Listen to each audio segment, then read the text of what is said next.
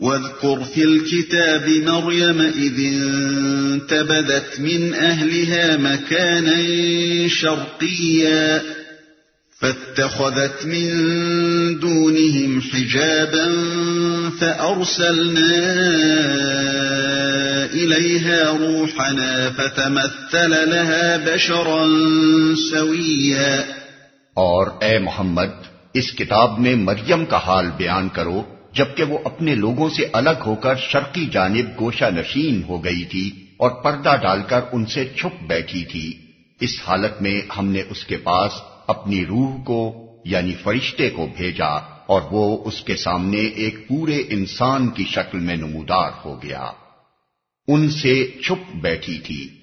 سورہ آل عمران میں یہ بتایا جا چکا ہے کہ حضرت مریم علیہ السلام کی والدہ نے اپنی مانی ہوئی نظر کے مطابق ان کو بیت المقدس میں عبادت کے لیے بٹھا دیا تھا، اور حضرت زکریا نے ان کی حفاظت و کفالت اپنے ذمے لے لی تھی۔ وہاں یہ ذکر بھی گزر چکا ہے کہ حضرت مریم بیت المقدس کی ایک محراب میں معتکف ہو گئی تھی۔ اب یہاں یہ بتایا جا رہا ہے کہ وہ محراب جس میں حضرت مریم معتکف تھیں بیت المقدس کے شرقی حصے میں واقع تھی، اور انہوں نے معتکفین کے عام طریقے کے مطابق ایک پردہ لٹکا کر اپنے آپ کو دیکھنے والوں کی نگاہوں سے محفوظ کر لیا تھا۔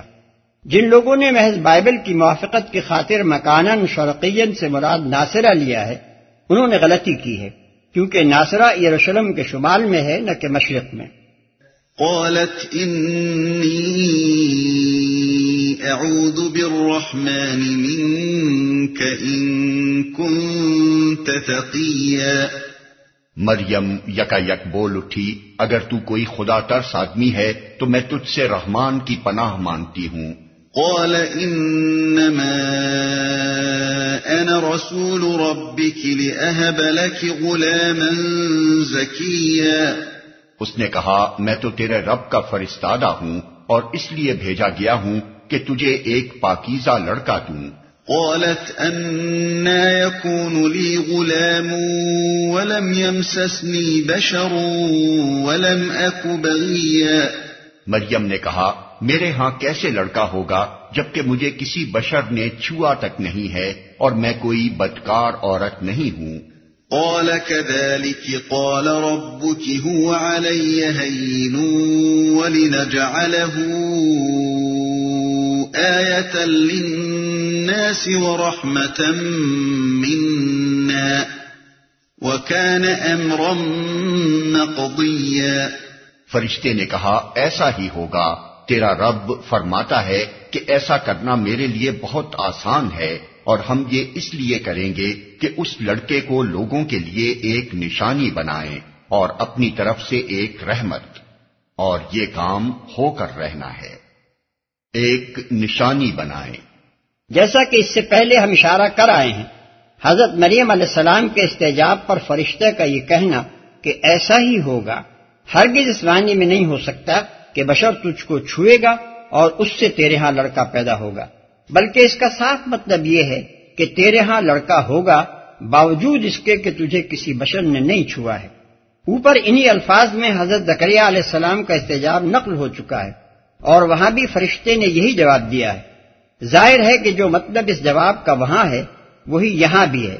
اسی طرح سورہ ذاریات آیات 28 تا 30 میں جب فرشتہ حضرت ابراہیم علیہ السلام کو بیٹے کی بشارت دیتا ہے اور حضرت سارہ کہتی ہیں کہ مجھ بوڑھی بانجھ کے ہاں بیٹا کیسے ہوگا، تو فرشتہ ان کو جواب دیتا ہے کہ کذالک، ایسا ہی ہوگا۔ ظاہر ہے کہ اس سے مراد بڑھاپے اور بانجھپن کے باوجود ان کے ہاں اولاد ہونا ہے۔ علاوہ بنی اگر کذالک کا مطلب یہ لے لیا جائے کہ بشر تجھے چھوئے گا اور تیرے ہاں اسی طرح لڑکا ہوگا جیسے دنیا بھر کی عورتوں کے ہاں ہوا کرتا ہے، تو پھر بعد کے دونوں فقرے بالکل بے معنی ہو جاتے ہیں۔ اس صورت میں یہ کہنے کی کیا ضرورت رہ جاتی ہے کہ تیرا رب کہتا ہے کہ ایسا کرنا میرے لیے بہت آسان ہے، اور یہ کہ ہم اس لڑکے کو ایک نشانی بنانا چاہتے ہیں۔ نشانی کا لفظ یہاں صریحاً معجزے کے معنی میں استعمال ہوا ہے، اور اسی معنی پر یہ فقرہ بھی دلالت کرتا ہے کہ ایسا کرنا میرے لیے بہت آسان ہے۔ لہذا اس ارشاد کا مطلب بجز اس کے اور کچھ نہیں ہے کہ ہم اس لڑکے کی ذات ہی کو ایک معجزے کی حیثیت سے بنی اسرائیل کے سامنے پیش کرنا چاہتے ہیں۔ بعد کی تفصیلات اس بات کی خود تشریح کر رہی ہیں کہ حضرت عیسیٰ علیہ السلام کی ذات کو کس طرح معجزہ بنا کر پیش کیا گیا۔ فحملته فانتبذت به مكانا قصيا فأجاءها المخاض إلى جذع النخلة قالت يا ليتني مت قبل هذا وكنت نسيا منسيا۔ مریم کو اس بچے کا حمل رہ گیا اور وہ اس حمل کو لیے ہوئے ایک دور کے مقام پر چلی گئی۔ پھر زچگی کی تکلیف نے اسے ایک کھجور کے درخت کے نیچے پہنچا دیا۔ وہ کہنے لگی کاش میں اس سے پہلے ہی مر جاتی اور میرا نام و نشان نہ رہتا۔ ایک دور کے مقام پر چلی گئی۔ دور کے مقام سے مراد بیت لحم ہے۔ حضرت مریم علیہ السلام کا اپنے اعتکاف سے نکل کر وہاں جانا ایک فطری امر تھا۔ بنی اسرائیل کے مقدس ترین گھرانے، بنی ہارون کی لڑکی، اور پھر وہ جو بیت المقدس میں خدا کی عبادت کے لیے وقف ہو کر بیٹھی تھی، یکایک حاملہ ہو گئی۔ اس حالت میں اگر وہ اپنی جائے اعتکاف پر بیٹھی رہتی اور ان کا حمل لوگوں پر ظاہر ہو جاتا تو خاندان والے ہی نہیں، قوم کے دوسرے لوگ بھی ان کا جینا مشکل کر دیتے۔ اس لیے بیچاری اس شدید آزمائش میں مبتلا ہونے کے بعد خاموشی کے ساتھ اپنے اعتکاف کا حجرہ چھوڑ کر نکل کھڑی ہوئی، تاکہ جب تک اللہ کی مرضی پوری ہو قوم کی لعنت و ملامت اور عام بدنامی سے تو بچی رہیں۔ یہ واقعہ بجائے خود اس بات کی بہت بڑی دلیل ہے کہ حضرت عیسیٰ علیہ السلام باپ کے بغیر پیدا ہوئے تھے۔ اگر وہ شادی شدہ ہوتی اور شوہر ہی سے ان کے ہاں بچہ پیدا ہو رہا ہوتا تو کوئی وجہ نہ تھی کہ میکے اور سسرال سب کو چھوڑ چھاڑ کر وہ زچگی کے لیے تنے تنہا ایک دور دراز مقام پر چلی جاتی۔ میرا نام و نشان نہ رہتا۔ ان الفاظ سے اس پریشانی کا اندازہ کیا جا سکتا ہے جس میں حضرت مریم علیہ السلام اس وقت مبتلا تھی۔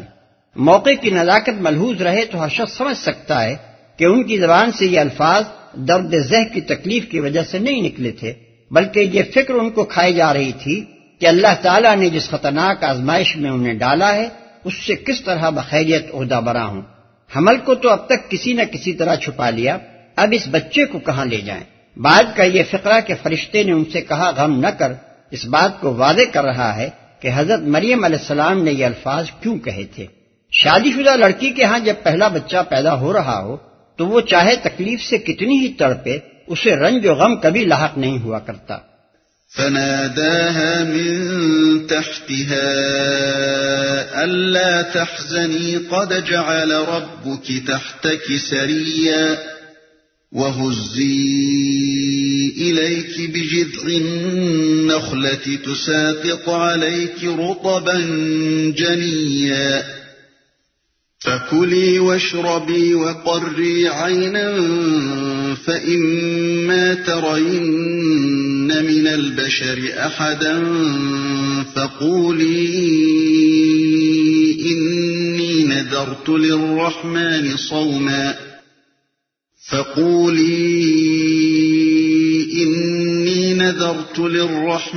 صوما فلن أكلم اليوم إنسيا۔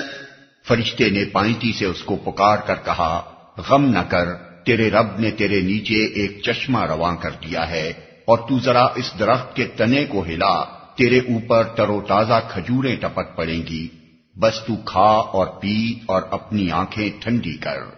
پھر اگر کوئی آدمی تجھے نظر آئے تو اس سے کہہ دے کہ میں نے رحمان کے لیے روزے کی نذر مانی ہے، اس لیے آج میں کسی سے نہ بولوں گی۔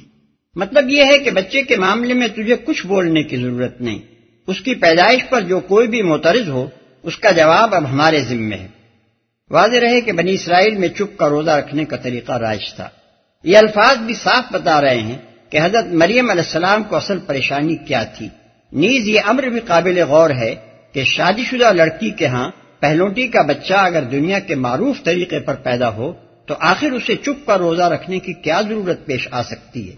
فأتت به قومها تحمله قالوا يا مريم لقد جئت شيئا فريا۔ پھر وہ اس بچے کو لیے ہوئے اپنی قوم میں آئی، لوگ کہنے لگے اے مریم یہ تو نے بڑا پاپ کر ڈالا۔ يا أخت هارون ما كان أبوك امرأ سوء وما كانت أمك بغيا۔ اے ہارون کی بہن، نہ تیرا باپ کوئی برا آدمی تھا اور نہ تیری ماں ہی کوئی بدکار عورت تھی۔ اے ہارون کی بہن۔ ان الفاظ کے دو مفہوم ہو سکتے ہیں، ایک یہ کہ انہیں ظاہری معنی میں لیا جائے اور یہ سمجھا جائے کہ حضرت مریم علیہ السلام کا کوئی بھائی ہارون نامی ہو، دوسرے یہ کہ عربی محاورے کے مطابق اختہ ہارون کے معنی ہارون کے خاندان کی لڑکی لیے جائیں، کیونکہ عربی میں یہ ایک معروف طرز بیان ہے۔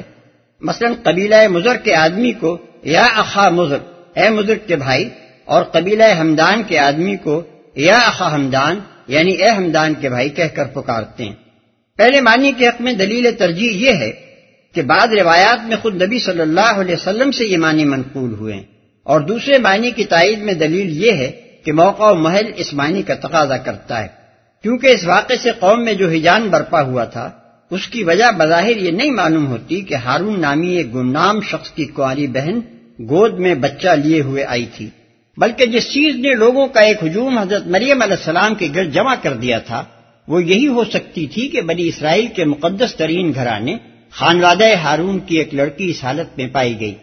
اگرچہ ایک حدیث مرفوع کی موجودگی میں کوئی دوسری تعویل اصولاً قابل لحاظ نہیں ہو سکتی، لیکن مسلم، نسائی اور ترمذی وغیرہ میں یہ حدیث جن الفاظ میں نقل ہوئی ہے اس سے یہ مطلب نہیں نکلتا کہ ان الفاظ کے معنی لازماً ہارون کی بہن ہی ہیں۔ مغیرہ بن شعبہ کی روایت میں جو کچھ بیان ہوا ہے وہ یہ ہے کہ نجران کے عیسائیوں نے حضرت مغیرہ رضی اللہ عنہ کے سامنے یہ اعتراض پیش کیا کہ قرآن میں حضرت مریم کو ہارون کی بہن کہا گیا ہے، حالانکہ حضرت ہارون ان سے سینکڑوں برس پہلے گزر چکے تھے۔ حضرت مغیرہ رضی اللہ تعالی عنہ ان کے اس اعتراض کا جواب نہ دے سکے اور انہوں نے آ کر نبی صلی اللہ علیہ وسلم کے سامنے یہ ماجرا عرض کیا۔ اس پر حضور صلی اللہ علیہ وسلم نے فرمایا کہ تم نے یہ جواب کیوں نہ دے دیا کہ بنی اسرائیل اپنے نام انبیاء اور صلحاء کے نام پر رکھتے تھے۔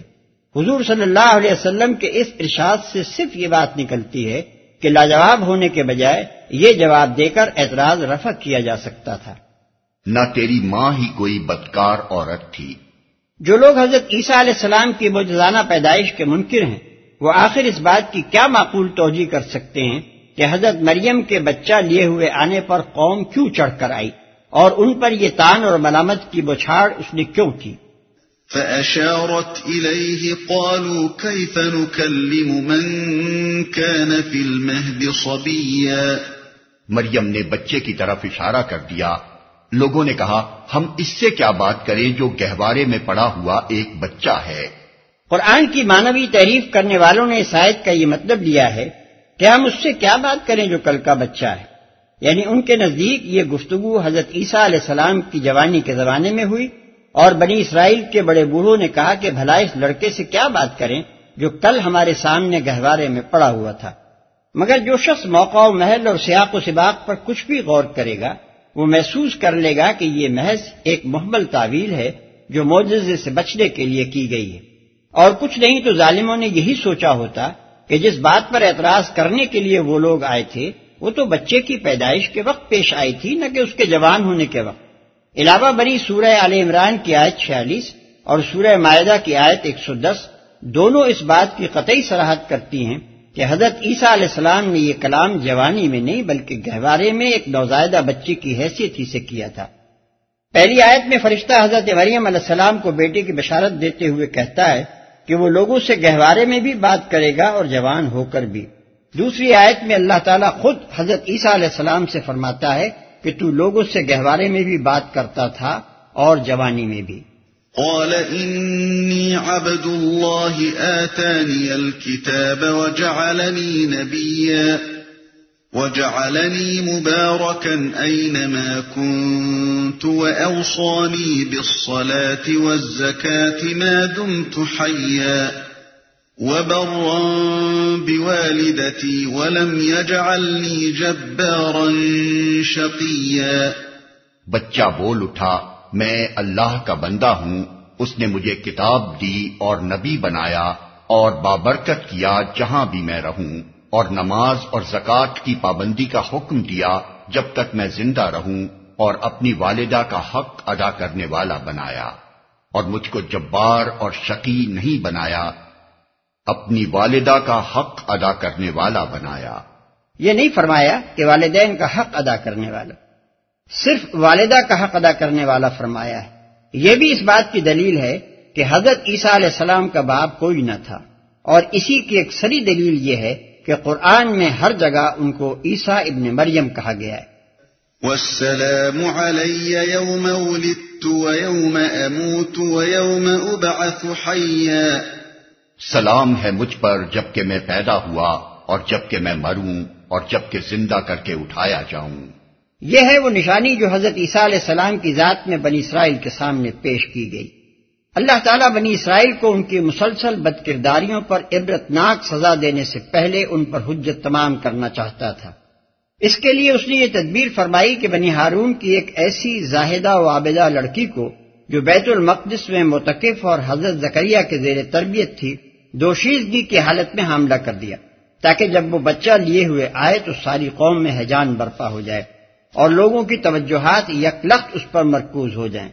پھر اس تدبیر کے نتیجے میں جب ایک ہجوم حضرت مریم علیہ السلام پر ٹوٹ پڑا تو اللہ تعالیٰ نے اس نوزائیدہ بچے سے کلام کرایا، تاکہ جب یہی بچہ بڑا ہو کر نبوت کے منصب پر سرفراز ہو تو قوم میں ہزاروں آدمی اس امر کی شہادت دینے والے موجود رہیں کہ اس کی شخصیت میں وہ اللہ تعالیٰ کا ایک حیرت انگیز معجزہ دیکھ چکے ہیں۔ اس پر بھی جب یہ قوم اس کی نبوت کا انکار کرے اور اس کی پیروی قبول کرنے کے بجائے اسے مجرم بنا کر صلیب پر چڑھانے کی کوشش کرے تو پھر اس کو ایسی عبرتناک سزا دی جائے جو دنیا میں کسی قوم کو نہیں دی گئی۔ ذلك عيسى ابن مريم قول الحق الذي فيه يمترون، یہ ہے عیسیٰ ابن مریم اور یہ ہے اس کے بارے میں وہ سچی بات جس میں لوگ شک کر رہے ہیں۔ ما كان لله ان يتخذ من ولد سبحانه اذا قضى امرا فانما يقول له كن فيكون، اللہ کا یہ کام نہیں ہے کہ وہ کسی کو بیٹا بنائے، وہ پاک ذات ہے، وہ جب کسی بات کا فیصلہ کرتا ہے تو کہتا ہے کہ ہو جا اور بس وہ ہو جاتی ہے۔ یہاں تک جو بات عیسائیوں کے سامنے وعدے کی گئی ہے وہ یہ ہے کہ حضرت عیسیٰ علیہ السلام کے متعلق ابن اللہ ہونے کا جو عقیدہ انہوں نے اختیار کر رکھا ہے وہ باطل ہے۔ جس طرح ایک معجزے سے حضرت یحییٰ علیہ السلام کی پیدائش نے ان کو خدا کا بیٹا نہیں بنا دیا، اسی طرح ایک دوسرے معجزے سے حضرت عیسیٰ علیہ السلام کی پیدائش بھی کوئی ایسی چیز نہیں ہے جس کی بنا پر انہیں خدا کا بیٹا قرار دے دیا جائے۔ عیسائیوں کی اپنی روایات میں بھی یہ بات موجود ہے کہ حضرت یحییٰ علیہ السلام اور حضرت عیسیٰ علیہ السلام دونوں ایک طرح کے معجزے سے پیدا ہوئے تھے۔ چنانچہ لوقا کی انجیل میں قرآن ہی کی طرح ان دونوں معجزوں کا ذکر ایک سلسلہ بیان میں کیا گیا ہے، لیکن یہ عیسائیوں کا غلو ہے کہ وہ ایک معجزے سے پیدا ہونے والے کو اللہ کا بندہ کہتے ہیں اور دوسرے معجزے سے پیدا ہونے والے کو اللہ کا بیٹا بنا بیٹھے ہیں۔ وَإِنَّ اللَّهَ رَبِّي وَرَبُّكُمْ فَاعْبُدُوهُ هَذَا صِرَاطٌ مُسْتَقِيمٌ فَاخْتَلَفَ الْأَحْزَابُ مِنْ بَيْنِهِمْ فَوَيْلٌ لِلَّذِينَ كَفَرُوا مِنْ مَشْهَدِ يَوْمٍ عَظِيمٍ أَسْمِعْ بِهِمْ وَأَبْصِرْ يَوْمَ يَأْتُونَنَا لَكِنِ الظَّالِمُونَ الْيَوْمَ فِي ضَلَالٍ مُبِينٍ۔ اور عیسیٰ نے کہا تھا اللہ میرا رب بھی ہے اور تمہارا رب بھی، بس تم اس کی بندگی کرو، یہی سیدھی راہ ہے۔ مگر پھر مختلف گروہ باہم اختلاف کرنے لگے، سو جن لوگوں نے کفر کیا ان کے لیے وہ وقت بڑی تباہی کا ہوگا جبکہ وہ ایک بڑا دن دیکھیں گے جب وہ ہمارے سامنے حاضر ہوں گے۔ اس روز تو ان کے کان بھی خوب سن رہے ہوں گے اور ان کی آنکھیں بھی خوب دیکھتی ہوں گی، مگر آج یہ ظالم کھلی گمراہی میں مبتلا ہیں۔ یہی سیدھی راہ ہے۔ یہاں عیسائیوں کو بتایا گیا ہے کہ حضرت عیسیٰ علیہ السلام کی دعوت بھی وہی تھی جو تمام دوسرے انبیاء علیہ السلام لے کر آئے تھے۔ انہوں نے اس کے سوا کچھ نہیں سکھایا تھا کہ صرف خدا واحد کی بندگی کی جائے۔ اب یہ جو تم نے ان کو بندے کے بجائے خدا بنا لیا ہے اور انہیں عبادت میں اللہ کے ساتھ شریک کر رہے ہو، یہ تمہاری اپنی ایجاد ہے، تمہارے پیشوا کی یہ تعلیم ہرگز نہیں تھی۔ پھر مختلف گروہ یعنی عیسائیوں کے گروہ۔ وَأَنذِرْهُمْ يَوْمَ الْحَسْرَةِ إِذْ قُضِيَ الْأَمْرُ وَهُمْ فِي غَفْلَةٍ وَهُمْ لَا يُؤْمِنُونَ۔ اے محمد، اس حالت میں جبکہ یہ لوگ غافل ہیں اور ایمان نہیں لا رہے ہیں، انہیں اس دن سے ڈرا دو جبکہ فیصلہ کر دیا جائے گا اور پچھتاوے کے سوا کوئی چارہ کار نہ ہوگا۔ إِنَّا نَحْنُ نَرِثُ الْأَرْضَ وَمَنْ عَلَيْهَا وَإِلَيْنَا يُرْجَعُونَ۔ آخر کار ہم ہی زمین اور اس کی ساری چیزوں کے وارث ہوں گے اور سب ہماری طرف ہی پلٹائے جائیں گے۔ یہاں وہ تقریر ختم ہوتی ہے جو عیسائیوں کو سنانے کے لیے نازل فرمائی گئی تھی۔ اس تقریر کی عظمت کا صحیح اندازہ اسی وقت ہو سکتا ہے جبکہ آدمی اس کو پڑھتے وقت وہ تاریخی پس منظر نگاہ میں رکھے جو ہم نے اس سورے کے دیباچے میں بیان کیا ہے۔ یہ تقریر اس موقع پر نازل ہوئی تھی جبکہ مکے کے مظلوم مسلمان ایک عیسائی سلطنت میں پناہ لینے کے لیے جا رہے تھے، اور اس غرض کے لیے نازل کی گئی تھی کہ جب وہاں مسیح کے متعلق اسلامی عقائد کا سوال چھڑے تو یہ سرکاری بیان عیسائیوں کو سنا دیا جائے۔ اس سے بڑھ کر اور کیا ثبوت اس امر کا ہو سکتا ہے کہ اسلام نے مسلمانوں کو کسی حال میں بھی حق و صداقت کے معاملے میں مداہنت برتنا نہیں سکھایا ہے۔ پھر وہ سچے مسلمان جو حبش کی طرف ہجرت کر کے گئے تھے، ان کی قوت ایمانی بھی حیرت انگیز ہے کہ انہوں نے عین دربار شاہی میں ایسے نازک موقع پر اٹھ کر یہ تقریر سنا دی جبکہ نجاشی کے تمام اہل دربار رشوت کھا کر انہیں ان کے دشمنوں کے سپرد کر دینے پر تل گئے تھے۔ اس وقت اس امر کا پورا خطرہ تھا کہ مسیحیت کے بنیادی عقائد پر اسلام کا یہ بلاگ تبصرہ سن کر نجاشی بھی بگڑ جائے گا اور ان مظلوم مسلمانوں کو قریش کے قصائیوں کے حوالے کر دے گا، مگر اس کے باوجود انہوں نے کلمہ حق پیش کرنے میں ذرہ برابر تامل نہ کیا۔